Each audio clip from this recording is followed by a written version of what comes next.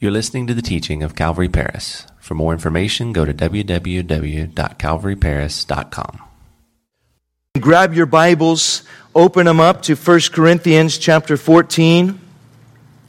I'm excited to get into the Word with you this morning, and well, you guys know me. I'm pretty much excited every day I get to get in the Word with you guys. So I just love the Word of God. It speaks to me. It's molded me and shaped me in ways I am so grateful to the Lord for. Does anybody else need a Bible?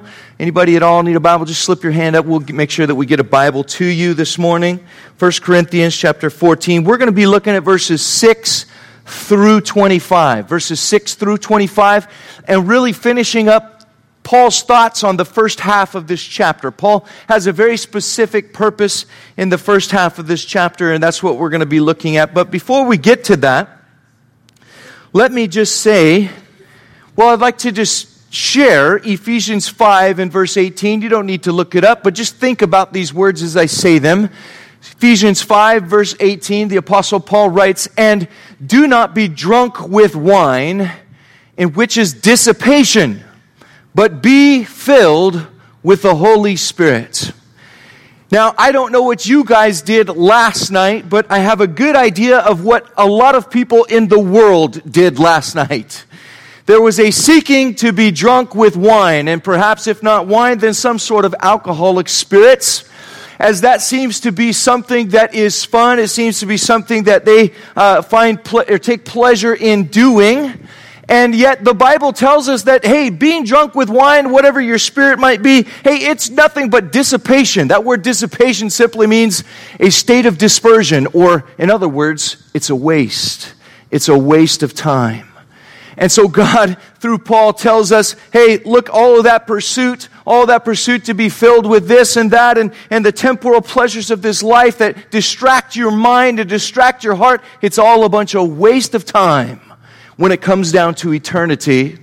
But then he says, but in place of that, let me offer you something that brings life. Let me offer you something that fills you with purpose and passion, and let me fill you with something that will actually be good for you, not only here and now, but for all eternity. You'll never regret having been filled with the Holy Spirit.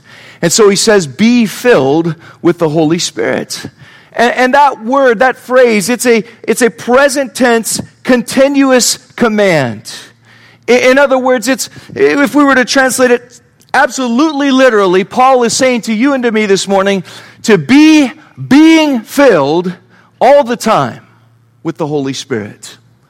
In other words, we're to continually surrender our lives to the control of the Spirit. And Paul is talking about the Spirit-filled believer here in 1 Corinthians chapter 14. The Spirit-filled believer is not somebody who is out of control. We'll get to that next week as we look at the second part of chapter 14. Paul says, actually, God wants the believer to be heading in an orderly direction. Your life should be ordered just as God is orderly. But for now, he's going to be sharing with us about the point of coming together as a church. You see, in the Corinthian church, we've talked about this. They saw the gift of tongues as something that made them spiritual. They saw the gift of tongues as something that showed the evidence of the Spirit's work in their lives. And so the more they spoke in tongues, the more spiritual they thought they were. But Paul is correcting that heart. He's correcting that attitude. He's saying, listen, actually, in reality, that's not the evidence of the Spirit-filled life. The evidence of the Holy Spirit in your life is how Christ-like are you in your divine love towards others? How Christ-like are you treating the world around you? How Christ-like are you treating the brother or the sister that's next to you in church? You see, a Christ-like person seeks the good of others first.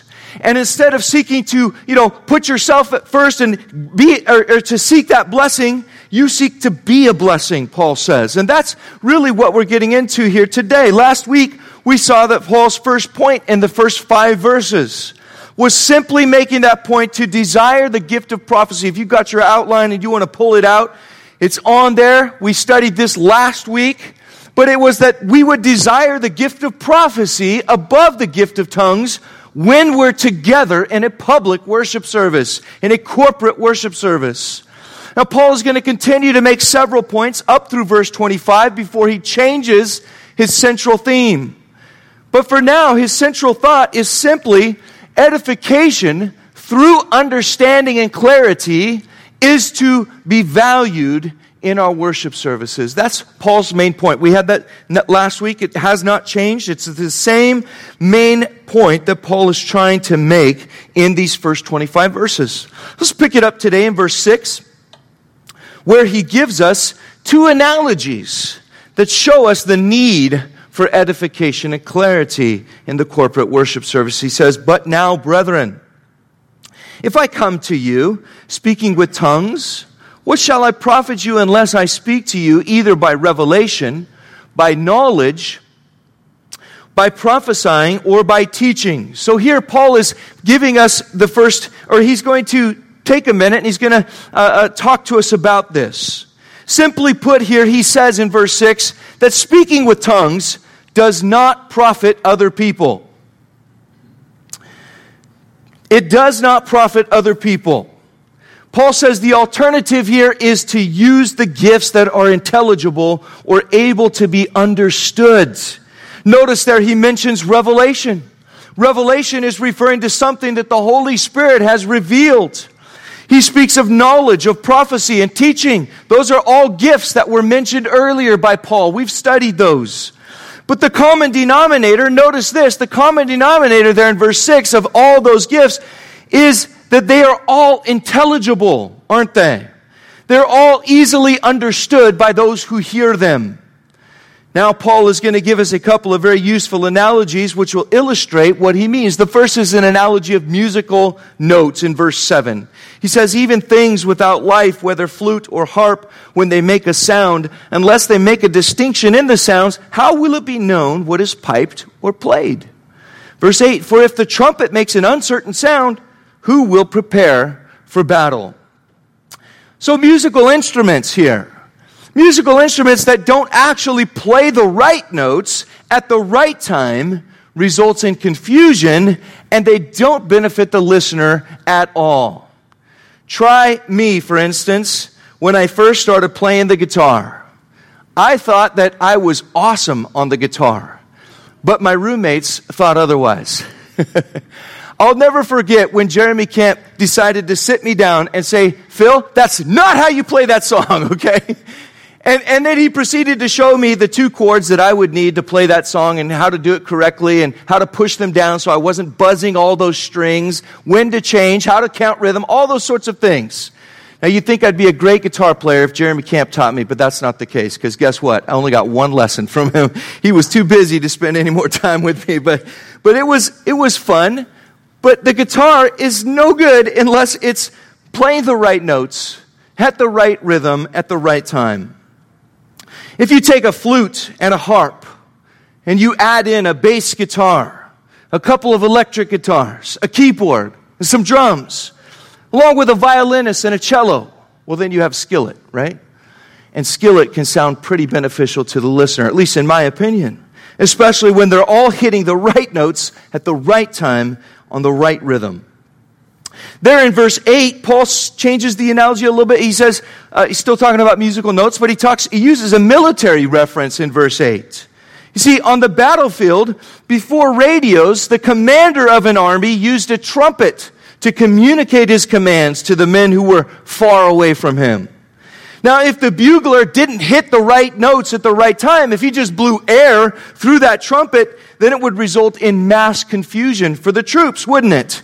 No one would know what the will of the commander is. What are we supposed to do? There would be confusion.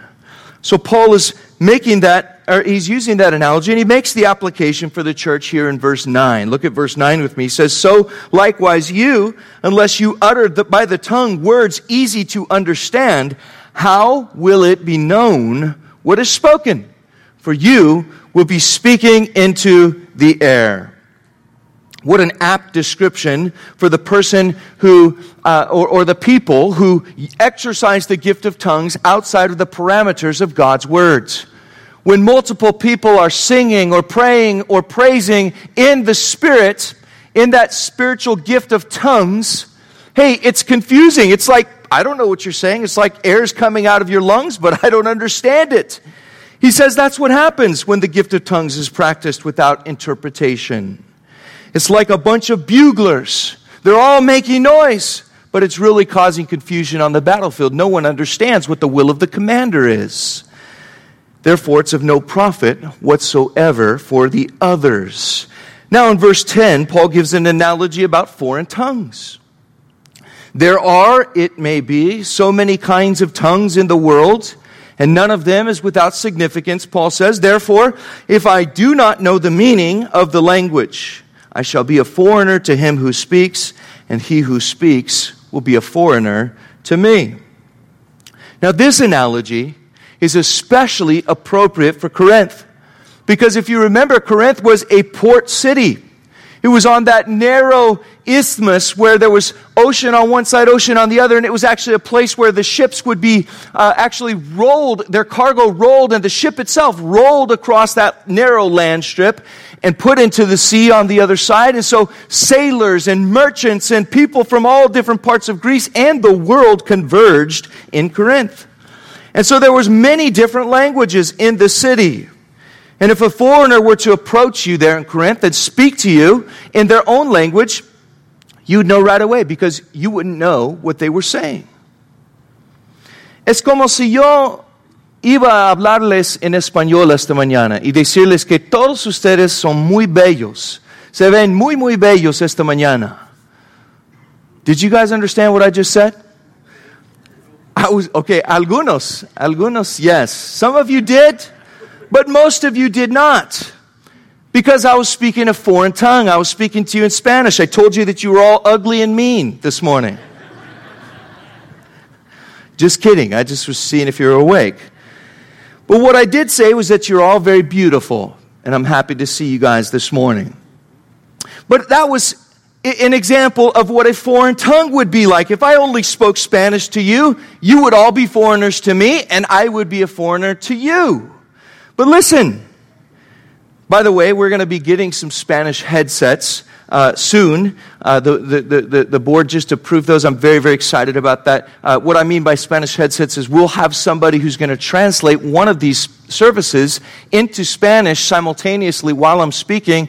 And if you're a Spanish speaker, you'll get to have a headset on and you'll get to listen to the message in Spanish. And I'm very, very excited about that. Something, as a missionary in Costa Rica, I've been struggling with, God, how am I going to use this Spanish for you? And the Lord has just kind of led us to that. And there's several Spanish-speaking folks in the community that have talked to us and said, when are you going to start a Spanish Bible study and this and that? And I'm going, I can't add something more to my plate right now, but this is a way that we might be able to do that. So I'm very excited about that. But that's all on the side. Back to the text here. Paul is making the point here that the one who speaks in the gift of tongues is like a person that speaks a foreign language. You just can't understand one another. Now in verse 12 and 13, he gives the application for the church. Verse 12, even so, you, since you are zealous for spiritual gifts, let it be for the edification of the church that you seek to excel. Therefore, let him who speaks in a tongue pray that he may interpret. Verse 12 and 13 are connected together. Therefore is the connecting word to verse 12. But listen, Paul is giving two applications. The first application is that believers are to seek the gifts of the Spirit that are going to edify the whole church when they're meeting together. That's Paul's first application. Again, edification through clarity and understanding needs to be valued in the corporate worship service. Remember that. That's the application there. And the second application that follows, it's actually a little bit surprising, isn't it? You see, we might think here that Paul would tell us, hey, you should desire the gift of prophecy above speaking in tongues. Remember, he already did that in verse 1. He said, hey, desire the gifts, but desire that you may prophesy, more that you may prophesy. He said that in verse 1. So you think that right here he might back that up and say that again. But instead, notice, Paul zeroes in on what his main point is in this passage. To be understood, and thus to provide edification to others through the gifts of the Holy Spirit. Paul is not saying that the gift of tongues should never be used. Okay, note that. He's not saying that. But he is simply stating that it should not be used apart from the gift of interpretation, which is what makes the gift edifying for all. So, how can we apply this to our lives today? Well, I think there's some things that you've gotten out of that text already. But one of the things that I want to make a point of this morning is that it's very clear here that the point of coming together at church is not to receive a blessing, but rather to be a blessing. We so often have the wrong mentality about church. In the Western culture, we've kind of commercialized church. And even here in Paris, I get the feeling that, hey, church is kind of this thing that we shop around for.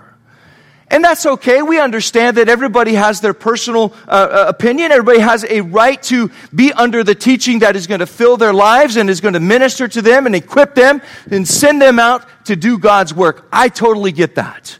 But listen, sometimes we get the wrong mentality about the church even that we belong to. And instead of coming with this heart, how can I be a blessing? We come with a heart that's like, wonder what the teaching is going to be today. Wonder if he's going to tell any jokes. Wonder if it's going to be good. And we come with a critical heart. And we come with this heart that, look, it's all about me. It's about me receiving here.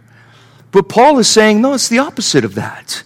Church is not about you coming and getting a blessing. It's about you coming and being a blessing to somebody else.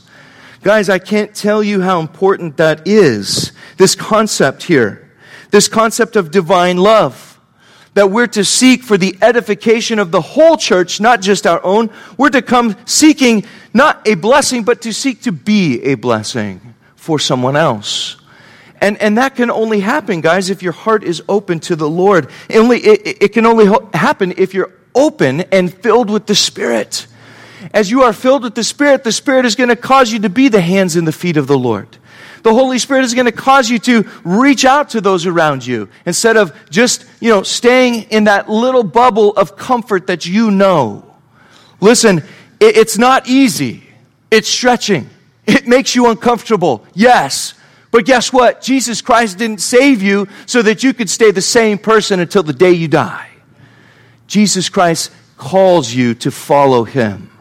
And that following of Him requires a denial of self, a taking up of the cross every day, and following Him. This brings us to Paul's third section. Our third point is the application of Paul's teaching for believers, verses 14 through 19. And I'll change my slide. There we go. 1 Corinthians 14 says, "For if I pray in a tongue, my spirit prays, but my understanding is unfruitful." What Paul means here, listen, is that the Holy Spirit is actually praying through His Spirit. That word Spirit, it can be either way. It can be the Holy Spirit or it can be the Spirit of Paul. He says, if I pray in a tongue, my spirit prays, but my understanding is unfruitful. So the Holy Spirit is praying through His Spirit. Because the source of the prayer language is the Holy Spirit. Listen, Paul says, I don't understand what I'm praying. Many people have asked, well, how can this be something that's edifying? If you're praying, but you don't understand what you're praying because it's the Holy Spirit praying through you, how is that edifying to you? Listen, I think that the answer is because you know that you're praying in the power of the Holy Spirit. Listen, you know that your prayer is actually being prayed through you by the Spirit, and it's exactly what it needs to be, and that's highly edifying for me. That's highly edifying when you realize that your prayer is going to be according to the will of God because it's coming from God's Spirit through your spirit. And that's special. That's edifying.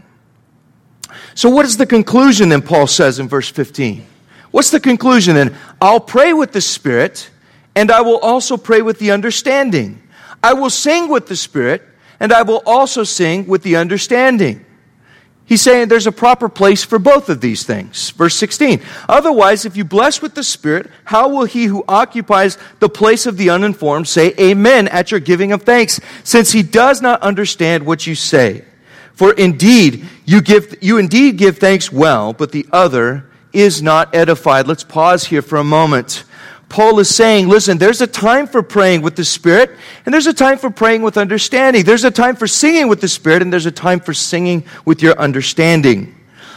When we are around other believers, whether we pray or sing or bless the Lord, hey, we need to do that with our understanding for the purpose of edification.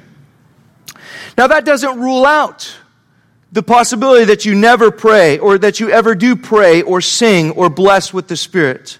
But listen, if that is the case, the person who is doing so should be very careful that you are not doing that so loudly that you distract others or confuse those who may be listening to you.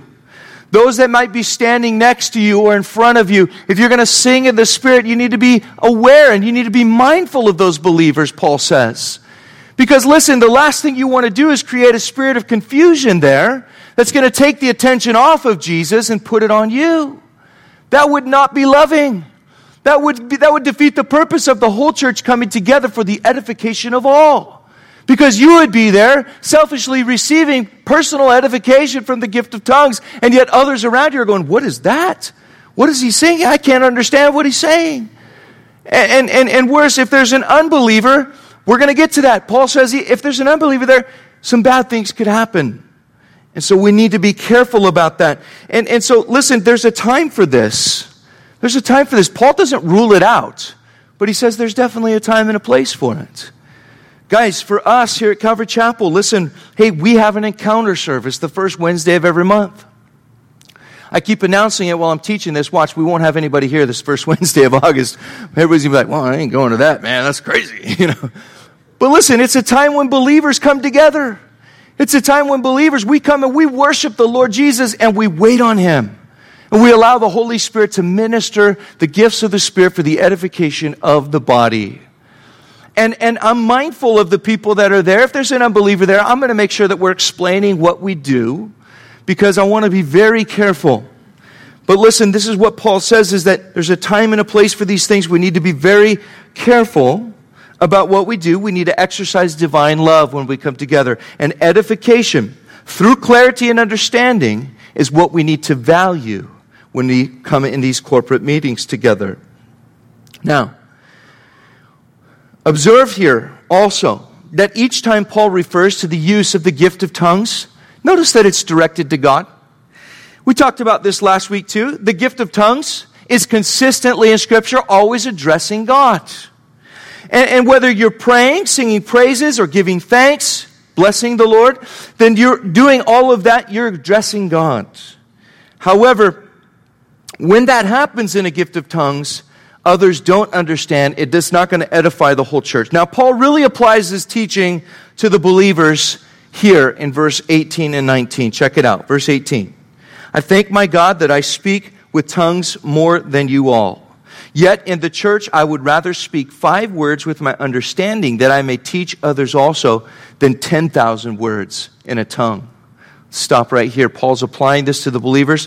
Listen what he says first. He says, I speak in tongues too. In fact, Paul spoke in tongues more than the Corinthian believers. That must have been a slap in the face for some of them that thought they were really spiritual. You know, we're the hyper-spiritual ones here. And then Paul's like, actually, I speak in tongues more than you do.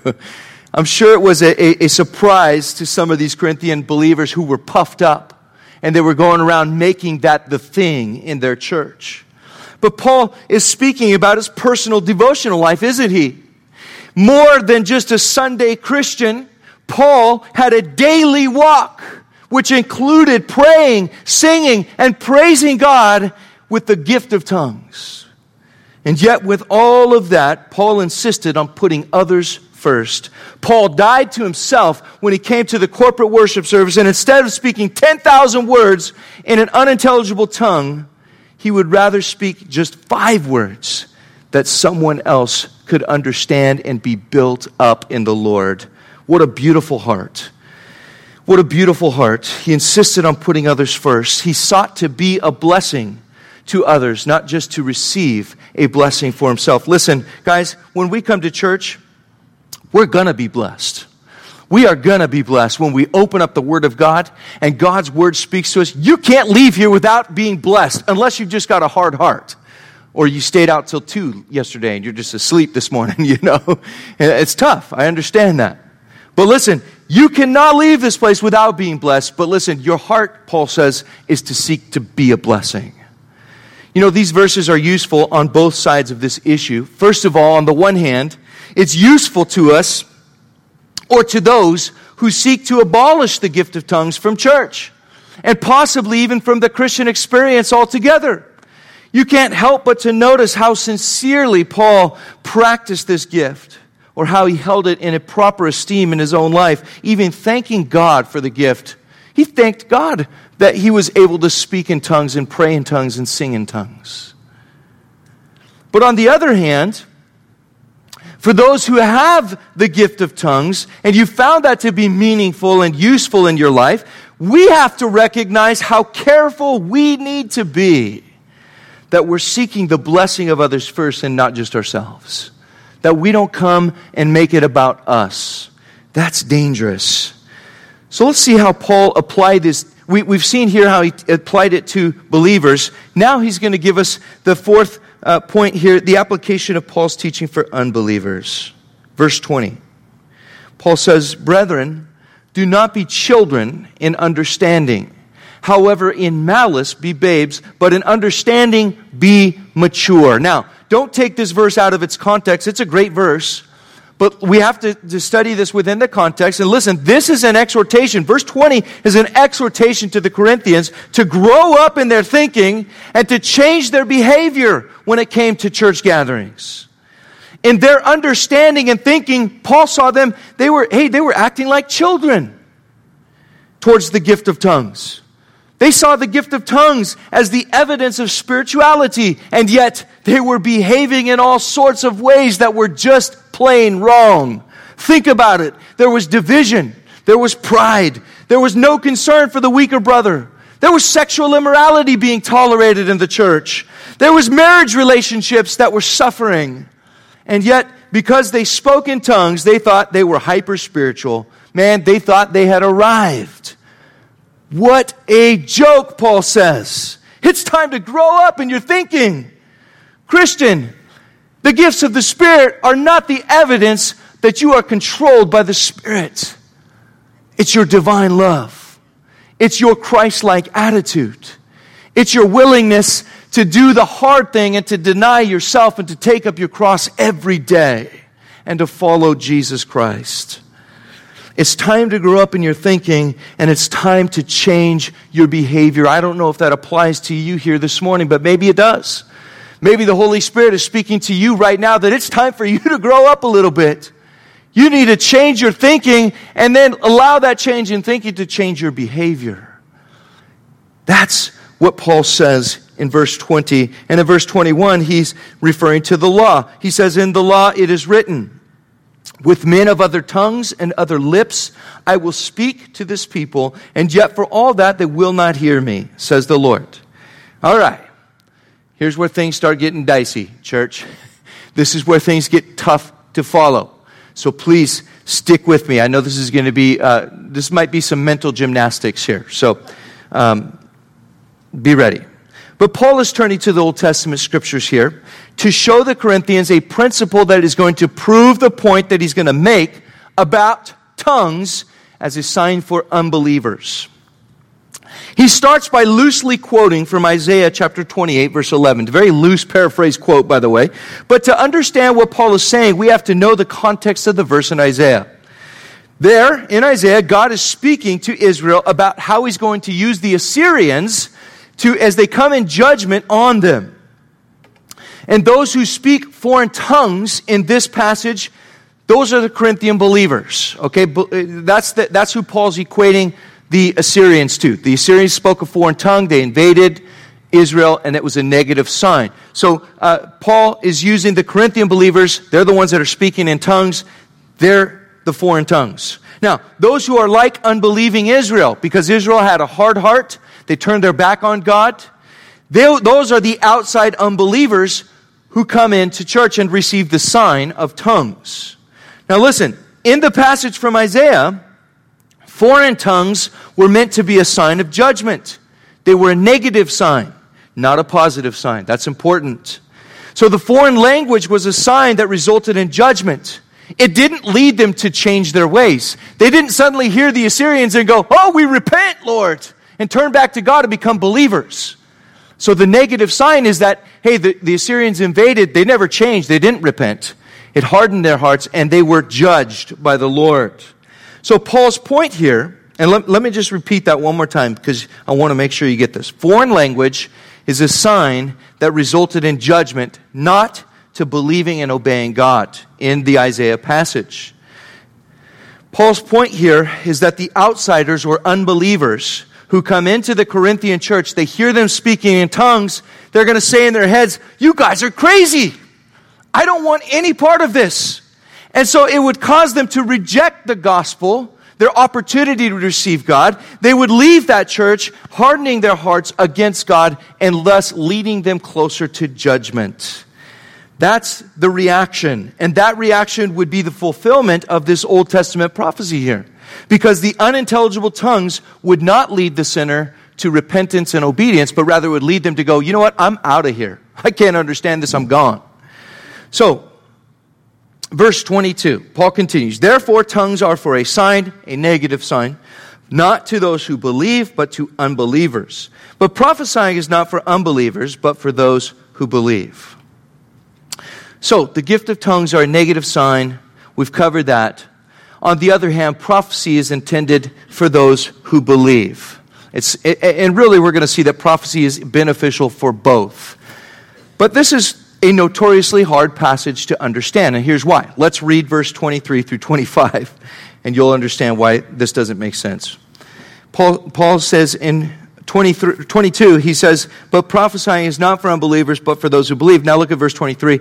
"Therefore, if the whole church comes together in one place, and all speak with tongues, and there come in those who are uninformed or unbelievers, will they not say that you're out of your mind? But if all prophesy, and an unbeliever or an uninformed person comes in, he's convinced by all, he's convicted by all.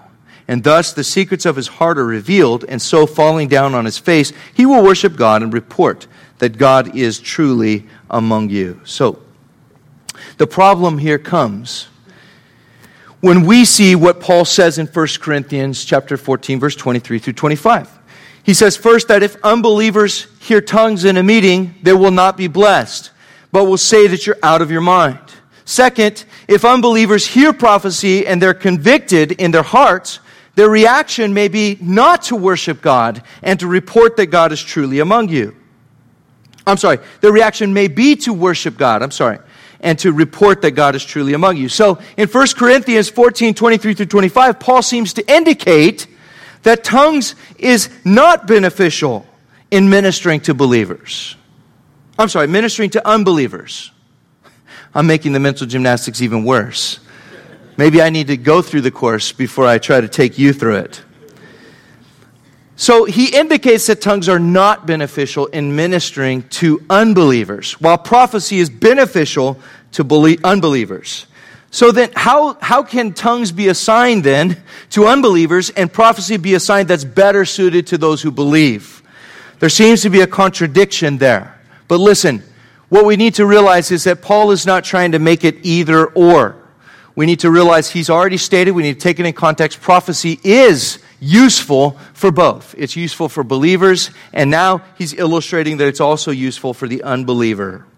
And so that's where we get to now in verse 23 and 24 and 25. He gives two illustrations.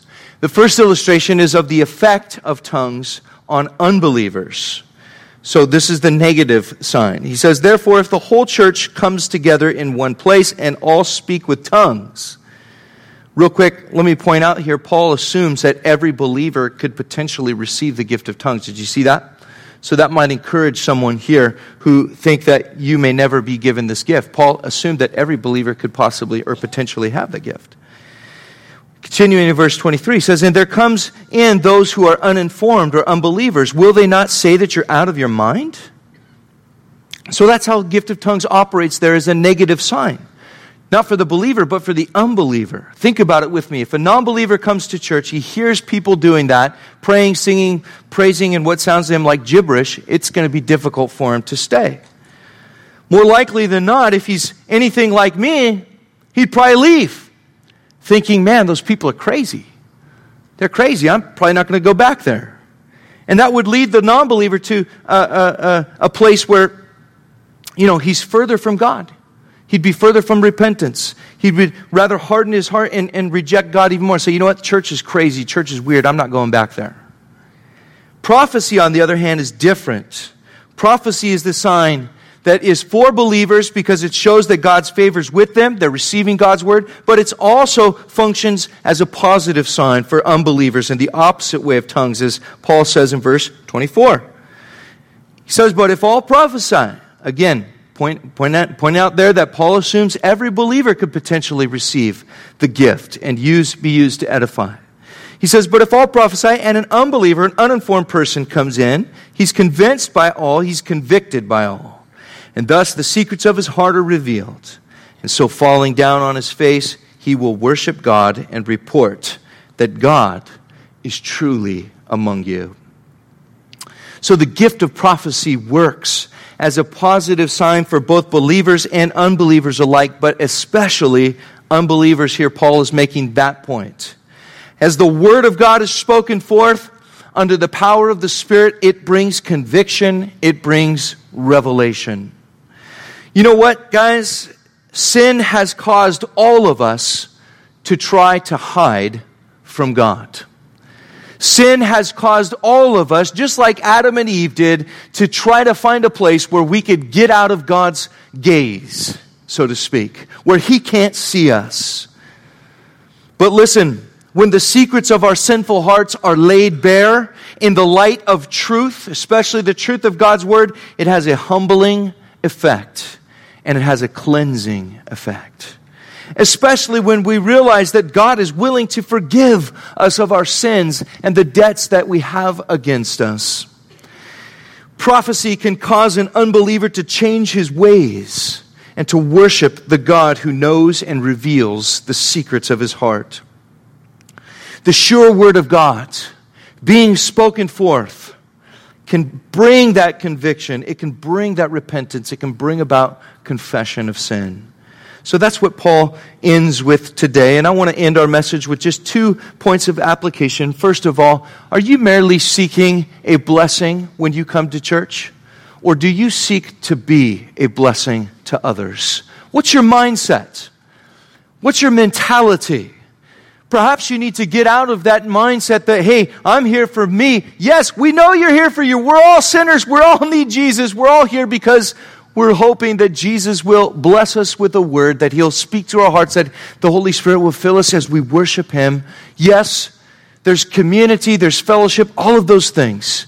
But listen, are we coming with the idea that, hey, I'm here mainly for myself, and if everything doesn't go the way I want it, and people don't smile at me, and people don't welcome me, then I'm out?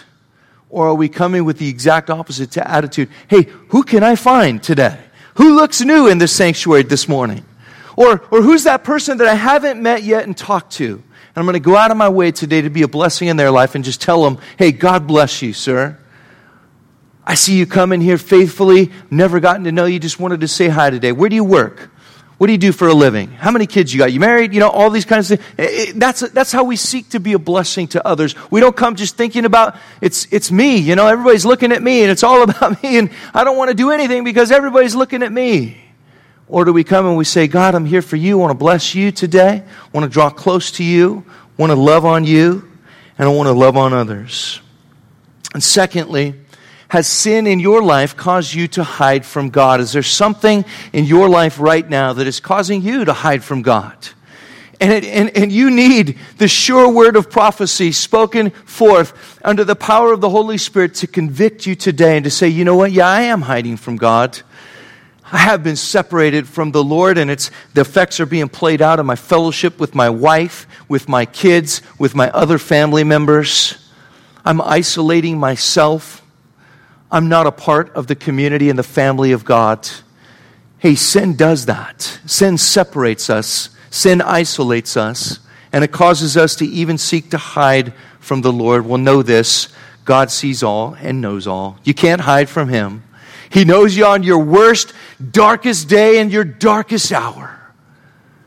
And He still says to you, I died for you. My Son Jesus paid the price for your darkest moments, and I love you, and I desire that you would repent and turn to me. And you can do that today. You can turn from sin and turn to Jesus today. He wants you to do that. He desires to fellowship with you, but He will not allow you to continue in sin intentionally and habitually and have that fellowship with Him. It just doesn't work that way. Because He loves you, He's not going to sweep your sin under the carpet. You got to deal with it, man. You got to deal with it. And so as we close our service today, I want to encourage you guys to do just that. To deal with sin, to deal with the things in your life that are keeping you from fellowship with God, the things that are causing you to hide and to not be real, to not be authentic, to not be sincere before the God who loves you.